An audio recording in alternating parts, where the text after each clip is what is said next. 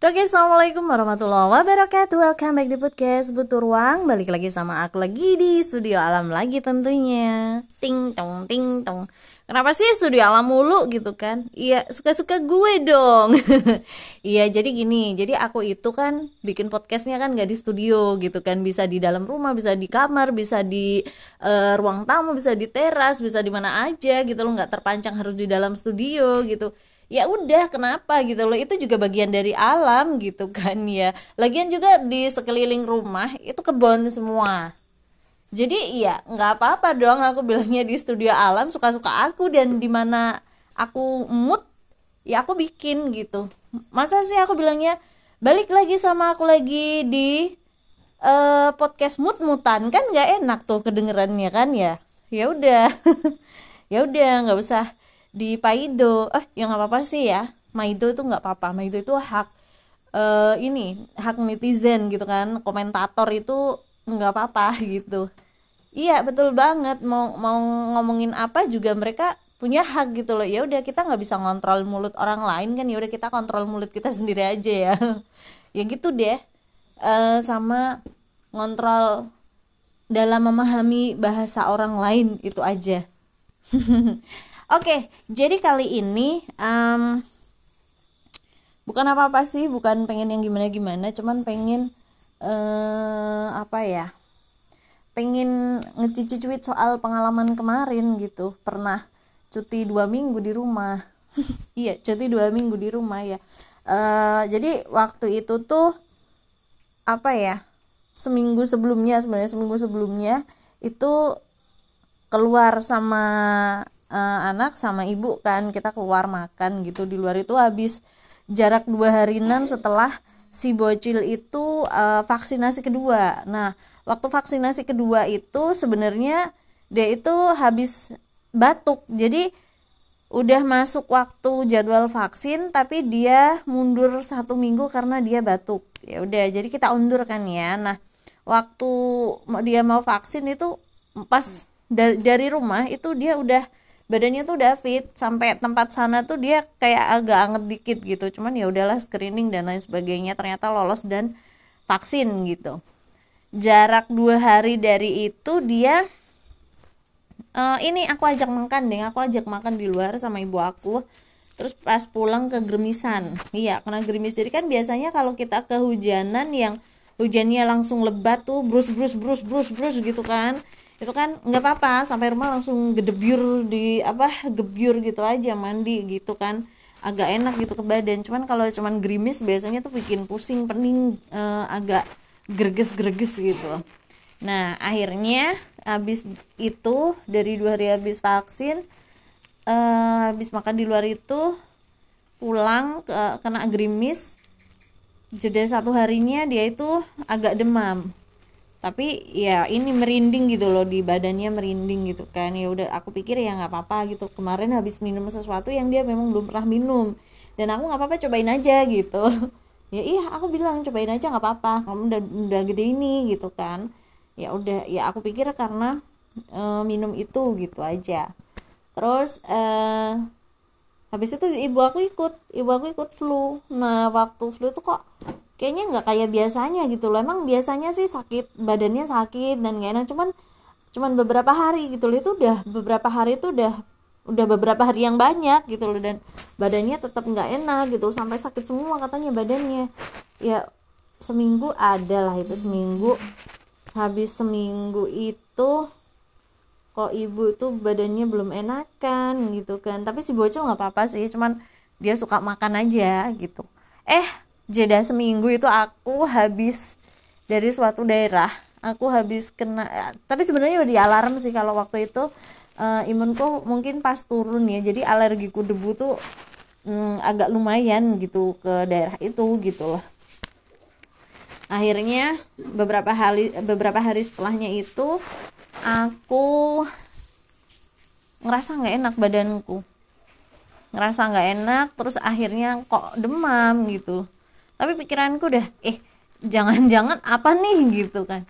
Cuman nggak mau pikiran yang negatif atau gimana, nggak mau pikiran yang kayak gitu. Akhirnya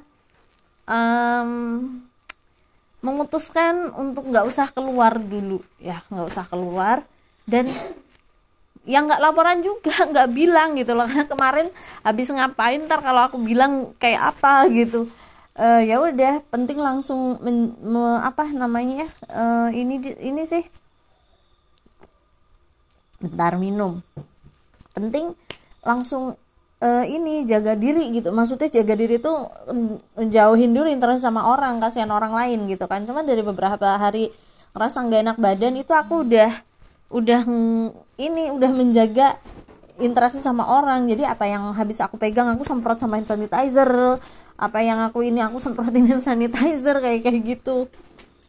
Tapi itu emang udah dari dulu kayak gitu sih. Jadi kalau aku kayak flu, batuk, pilek kayak gitu, emang dari dulu, dari sebelum ada itu aku udah jaga jarak sama orang gitu. Anakku pun si bocil pun aku bilangin kayak begitu dari dulu, dari dia kecil. Jadi kalau kamu batuk, kamu bersin, kamu flu, pilek, jangan terlalu dekat dulu sama orang gitu, kasihan orang yang lain gitu. Nah, habis itu 2 hari kan aku nggak masuk karena aku teler dan on the bed beneran itu, menggigil, demam tinggi 2 hari. Terus temen aku telepon nih ceritanya, terus dia kan ya orang kesehatan gitu kan. Wah, aku ditanyain tuh gejalanya apa gitu awalnya. Demam tinggi, sakit tenggorokan, kayak mau flu, batuk kayak gitu. Oh ya udah, isoman dulu aja deh, tapi nggak apa-apa gitu. Langsung beli obat ini aja gitu. Oh ya udah, aku terus itu aku cari obat dulu waktu itu. Emang nggak pakai tes atau apa, aku langsung cari obatnya. Semuanya pakai GoFood, pakai layanan online gitu.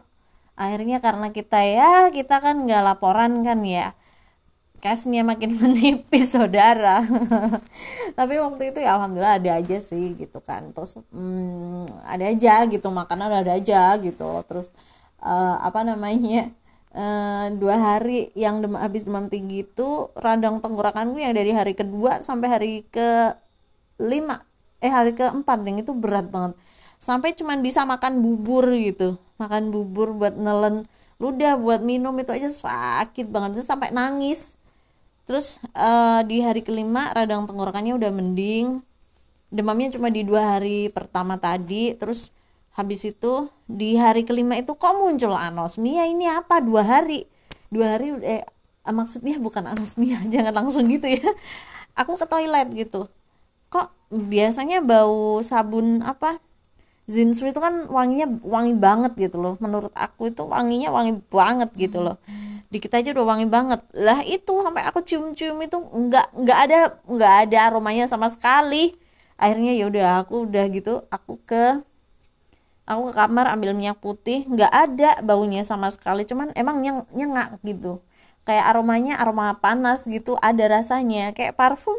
Aku semprotin sama sekali nggak ada aromanya. Kalau biasanya kan kalau kita mau flu, pilek itu masih ada tuh dikit-dikit tuh aromanya. Cuman emang susah, kita hirupnya susah, cuman masih ada. Itu sama sekali nggak ada. Ya udah 2 hari, tapi waktu itu aku rajin minum obat, ya sesuai dosis sih, nggak rajin terus tiap jam diminum, nggak. Sesuai dosis, terus minum vitamin, terus berjemur itu wajib. Tapi sayangnya waktu itu mataharinya sering sembunyi di belakang awan. Habis itu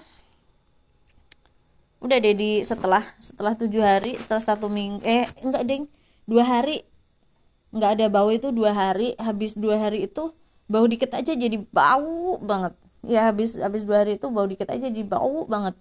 Terus nyisa batuk sampai 2 minggu lebih dari itu. Dan masih lemes-lemes, jadi apa dikit lemes kayak gitu. Terus jadinya kayak, karena waktu itu 2 minggu cutinya, jadi kayak ternyata nyaman ya di rumah, nggak kemana-mana gitu. Maksudnya keluar putih gitu, kita keluar 2 hari udah hitam lagi, ya ampun. Ya cuman berbagi itu aja sih, itu di pertengahan Februari kemarin ya, kayaknya ya pertengahan Februari. Jadi ternyata kalau pikirannya kita itu bisa ditata lebih tenang, itu bisa mempercepat pemulihan gitu loh. Jadi kalau kayak gerusa-gerusu, takut dan lain sebagainya, itu malah bikin kita nggak bisa mensikapi dengan baik gitu loh ya, kayak gitu. Jadi mending kalau ngerasa udah nggak enak badan, alarm, entah itu atau bukan gitu kan, di ini alarm badan tuh beneran di ini aja gitu loh. Oh, ternyata aku butuh istirahat dulu gitu. Oke, gitu aja dulu ya, lanjut besok lagi podcastnya.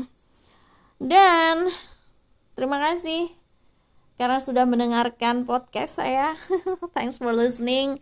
See you on the next podcast dan stay safe everyone. Kemana-mana selalu pakai masker dan bawa hand sanitizer. Sering-sering cuci tangan pakai sabun dengan air mengalir, dan patuhi etika batuk, etika bersin, dan patuhi physical distancing. Salam sehat. Wassalamualaikum warahmatullahi wabarakatuh. Terima kasih.